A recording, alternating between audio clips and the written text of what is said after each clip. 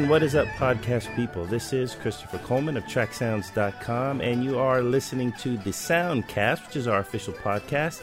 And on the line with us today is Laura Karpman. And you probably know that name if you're familiar with video game music, television music, or film music. She's been composing since the age of 7. Her first feature film goes a little ways back with Miramax's The Breakup. But she's won several Emmy Awards for The Living Edens, which is a documentary series that has won numerous awards. She's also distinguished herself as a composer for concert music. She's composed for the theater, and, of course, she's composed for video games. But one of her most popular soundtracks released was for Steven Spielberg's 20-hour miniseries entitled Taken. But her video game scores include Untold Legends, both The Warrior's Code and Dark Kingdom, and, of course, EverQuest 2, which won her Gang Award in 2004 for Best Music of the Year. And her latest release is Kung Fu Panda 2, the video game. Laura, welcome to the Soundcast. Thanks so much. How are you doing today? Oh, I'm great. I'm doing great. I got off an airplane from New York this morning, so I'm feeling sprite. What can I tell you? back in comfortable on the West Coast, I assume? Yeah, everything's groovy.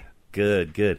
Well, I'll tell you, before we get into some Kung Fu Panda 2 questions, as I was doing a little bit of reading up on your site about some of the things you've been doing of late, something that jumped out at me was the project you were on a couple of years ago, Ask Your Mama, the 12 Moves for Jazz. And I just wanted to ask you about that a little bit, because that project, just reading through it, seemed just amazing, like an amazing project, and I'm sure it was. I mean, it was, the way it's described on the site is it's a multimedia opera a collaboration. And, yes. And among the people you worked with is Jesse Norman, of course, the soprano, Langston Hughes, the poet, and, of course, the Roots, and quite a few other musicians and singers were on this project. Maybe, can you talk about how in the world this came about, how you became a part of it? Well, it was a project that kind of, it was definitely out of my, I made the whole thing kind of happen. And okay. What happened basically is, I got a call from Edgar Beitzel, who was the COO of the LA Opera, and he passed away tragically at a really young age, and he called me when he was really sick. And it was one of those phone calls that you get that you just, one would think that he had a lot of other things on his mind besides calling me, but he called me and said he wanted me to do a project with Achim Freier, who was a great German director who did The Ring, and Jesse Norman. And I just thought, oh my God, are you kidding? Yes. And he suggested a text that Achim was interested in. And so I looked at that text, and it's a wonderful text, and I really hope to do it with them at some point. Mm-hmm. But I just thought, oh my God, Ask Your Mama would be perfect for Jesse Norman, because it's a poem of Langston's that I really, really love, and there are a lot of extraordinary things about it. But the most extraordinary thing is that basically Langston Hughes, in the right-hand margins of the poem, says exactly how the music should sound. Oh. So he envisioned a musical accompaniment for this poem, and a lot. I think he thought about it to a certain extent, and other people has kind of a jazz band piece. But the truth is, he was asking for all kinds of stuff. Like, he asked for a lonely flute, and he asked for hunting horns. So it seemed to me that he was calling out for an orchestra. And in the first movement, he talks a lot about Leontine Price unpacking, which is a lot of metaphors, which I won't get into now. But I thought, this is Jessie. This is Jesse Norman. This is the story of her life in so many ways. So, because I had this opportunity to get music to her, I met with her then manager, and I took Ask Your Mama. And it's just one of those things that, I've never been probably as aggressive as I should be or should have been in my career, but I was this time. I just said, I'm going to take this chance, and I took the book with me to the meeting, and I said, this is perfect for Jesse Norman. And 5 days later, I was meeting with her, and she loved the idea, and she was curating a concert, actually an entire series at Carnegie Hall called the Honor Series, which is a spectacular honoring of the African-American tradition at Carnegie Hall. and she programmed the piece, and then Carnegie Hall commissioned the piece. And so that's how it started. Okay. And then I got the roots and wound up kind of crafting the piece for them. And then Nina Freelon joined us at the Hollywood Bowl, who's this incredible jazz singer. Oh, yeah. And we had Deidre Aziza, who starred in Passing Strange and got a Tony nomination, which was a great Broadway show. So it was and continues to be an extraordinary project. I think we're going to have another performance of it. And my real dream is to make a film out of it, and so I'm sort of kind of in my copious spare time trying to make that happen. But it was one of those projects that kind of came out of a place of, just wanting to do this piece, and it happened, and it was extraordinary. Extraordinary. Well, it just reading through it and hearing the music on your site and then on the official site was it really took me aback, and so that's why I wanted to ask that. I appreciate first, that because it looks like an amazing sounds and looks like an amazing project, and I hope they are able to do additional performances in the future. Well, I tell you, it was pretty amazing to get a standing ovation at Carnegie Hall after an evening length. I mean, it was like I've never had an experience like that in my whole life. It was crazy, and it was and as I said, continues to be a great project. It's an important project too because it really deals with race in America, and it was written in 1961, but it's as if it was written yesterday, and there are all kinds of references to it's crazy. It's great. Anyway. Well, it's great,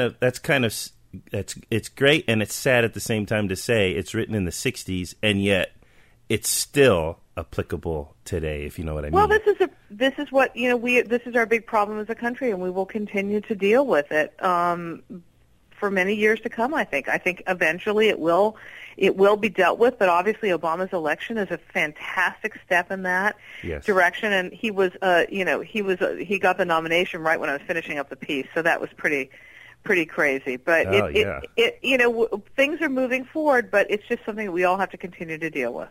Now, was he aware of this production, or did he see it? Oh, he died in 1969, so he's I mean President Obama. Oh, Obama. I don't know. We really tried to get him material, and a lot of people were taking it. So I don't know. I mean, it was one of those things where we finally got it to Desiree Rogers, who was the social secretary at the White House, and then literally that day she left. So it's one of those things. But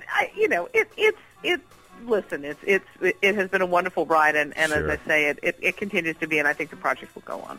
Oh, absolutely, and you still got a couple more years left before a year and a half before he's he may get reelected. Who knows? Well, but, we hope so. In the negroes of the water, pressure of the blood is slightly higher.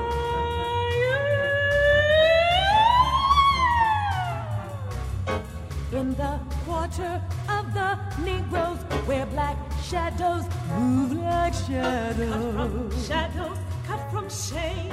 In the quarter of the negroes. As I look at your portfolio of your career, I mean, you've written for so many different mediums. I mean, just about every single one of them. Now that I look at it, how do you juggle that? Do you prefer that, or do different mediums exercise different parts of your creativity and talent, or how do you work with all of that?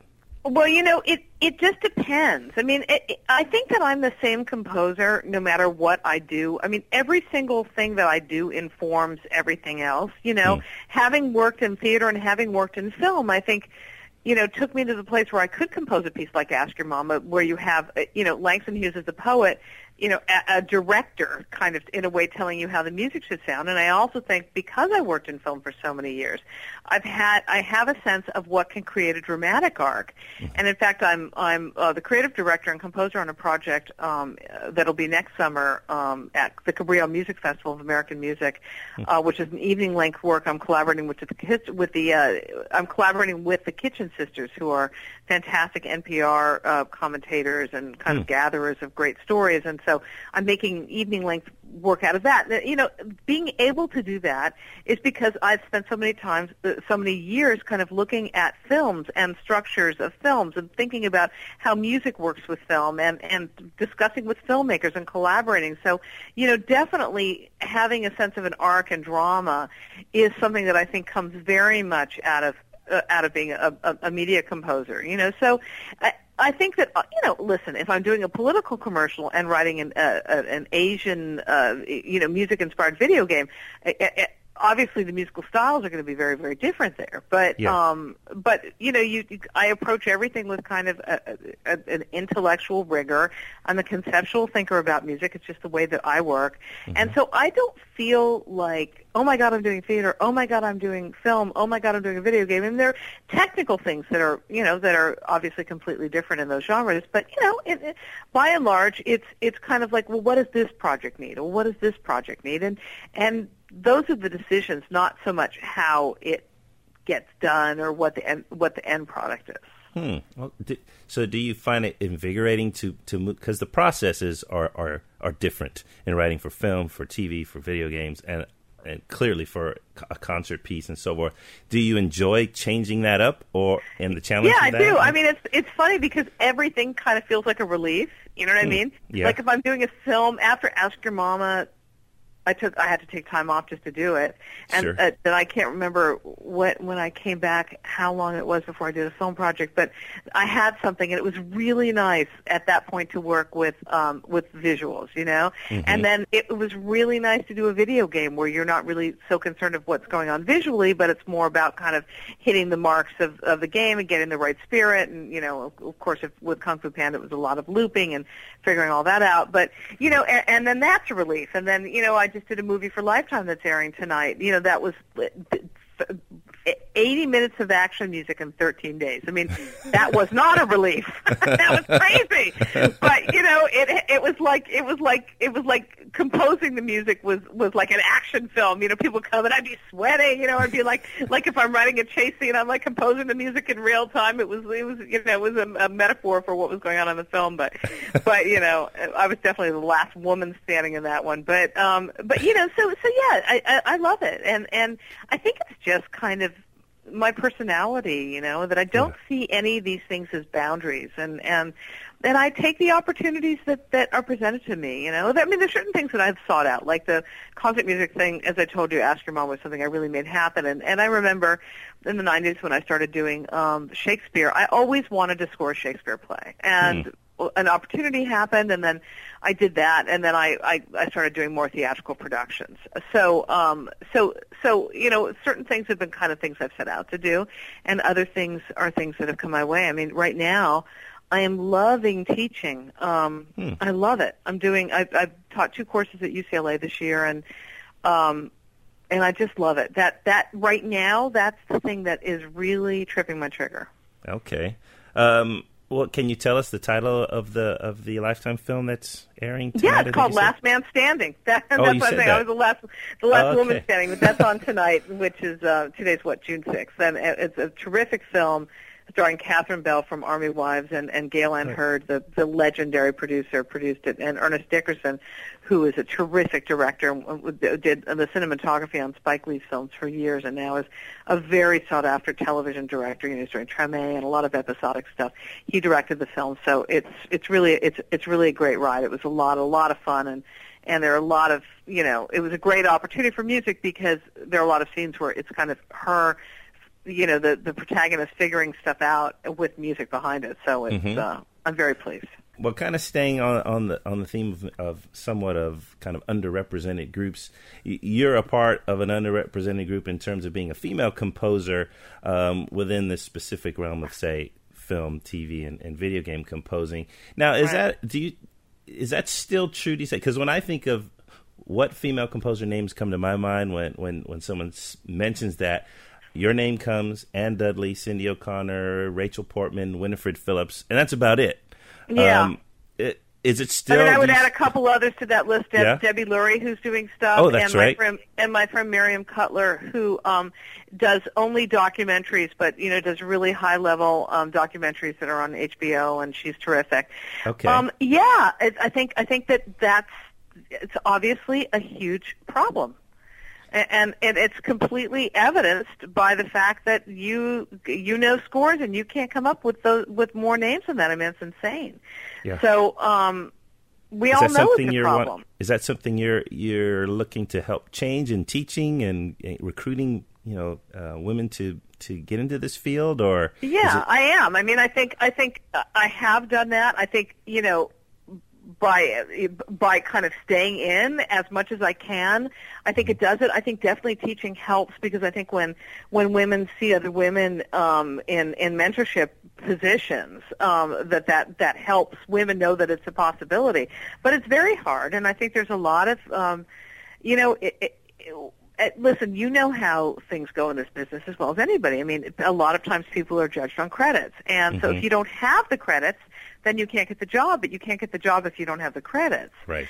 So, so a lot of filmmakers need to give women and African Americans more opportunities. I mean, there's absolutely no question in my mind about that. It's enough, and it just needs to change. And I think the things that can help it change are, obviously people like me teaching. I think the gentlemen who have the big careers need to hire women to work with them and then give them opportunities. And then obviously filmmakers need to make a special point of maybe sometimes looking past credits and giving women and African Americans, Latinas opportunities. Yep. Well said. And I should have qualified my statement, because I think this problem, especially with women composing, kind of top tier projects, is more pronounced here in the West. In the East, say Japan especially, there's a lot more women names that come up and who are part of major projects there. Do you think there's just a cultural thing? Yeah. I mean, and this is what I find so strange. Like, I just did this play for Japan where Elizabeth Scott and I did a track for this fantastic tsunami relief project that's been put together, and there were two other women composers on it who were Japanese, and it's so interesting to me, because it seems to me that in England and Japan, which are quite sexist societies, that women are. I don't understand it. I mean, I think about England. I think, well, maybe there was a queen. Maybe that's why. Maybe it has to do with Queen Elizabeth I, who was such a great patroness of the arts. I don't know what it is, but isn't that whacked? I don't get that. Yeah, it's great though. Yeah. But yes, it's very hard. I think it's hard for women, and even a bit harder for American women. Yes, yeah, and hopefully that will change. I hope so. I follow quite a few people who are going to Berkeley and are female and are in their composing programs, and so obviously they're out there and they're learning, and so it's probably just a matter of time. Well, I'm going to be actually lecturing at Berkeley this summer in the video game. They're doing a video game symposium, so I'll be there with Jack Wall and lots of other great people. And so I think they have a real consciousness of that, and they're bringing me in the fall to be a keynote speaker at this fantastic conference. So so I think they have a real consciousness about it, and obviously at UCLA. We do, and that's something that we're trying to make happen there. But yes, I think that the educational institutions are hugely important. Yeah. And I think that but it needs to go beyond that. It needs to it needs to happen when women start to come into their 20s and their 30s, and just to give those extra opportunities.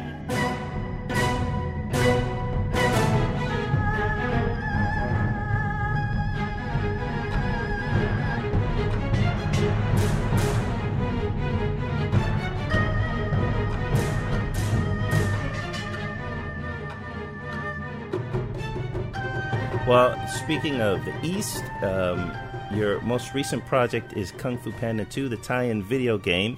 Mm-hmm. And I've got a few questions for you there. I've listened to a few of the sample tracks, and what really stood out to me was how much more traditional instruments, I think, than the film score offers. How much more traditional it is, and how much, of course, it's a game, and the tone of the game, I think, may be a little bit lighter and happier and funner than the movie itself. But why did you go that more traditional route? Because DreamWorks wanted me to. I mean, it's interesting, because I started out with more of the sound of the film, with electric guitars and kind of that going back and forth. Yeah. But they really wanted everything to be very Asian and to sound that way. And also, I had done a first pass with much more kind of let's see, what's the word? Vigorous, I don't know, bloodier, kind of action cues, and they wanted it to back down and to be more kid friendly. So so I think the action wound up being kind of lighter and just kind of more scaled back from what my first take was and from what I heard from. I didn't have obviously the second soundtrack to listen to, but I had the soundtrack from the first film. Right. So yes, it seemed like to me the soundtrack in the films kind of alternates. Goes east and then it goes into regular kind of Hans Zimmer, John Powell land, and then it goes back. And they the game is of course different. They're 1 minute cues or 2 minute cues that loop, so you don't get a chance to have kind of those ups and downs, and they didn't want it in the game. That was not the direction that I got. Right. But yes, they everything. If I gave them a track without an erhu violin, they were not happy. So that was what I did. Okay, and so I know there's of course erhu there. Is there pipa I hear in there? There's lots of pipa and lots of strummed Chinese instruments. Or 4 or 5 in them. There's tons of percussion, which M.B. Gordy just expertly recorded, and that's really dynamic. And then there are lots of flutes, some of which I played, and so I have a huge collection of instruments here. So there are a lot of things that I kind of went in there and banged in on myself, and so that's what it was. Okay. Well, it's quite a bit different from the video game music you've done in the past, which is much more intense. I mean, EverQuest 2, of course. Right. Those are much more dramatic, more intense. But was this the first game you've done since, what would be the last one? Wouldn't be EverQuest 2, would it? No, I did tons of expansions for EverQuest, and Untold Legends came after that. Untold Legends, no, right. And then I did some work on Halo 3 for the additional materials, and I also worked with Chris Valesco on Jericho.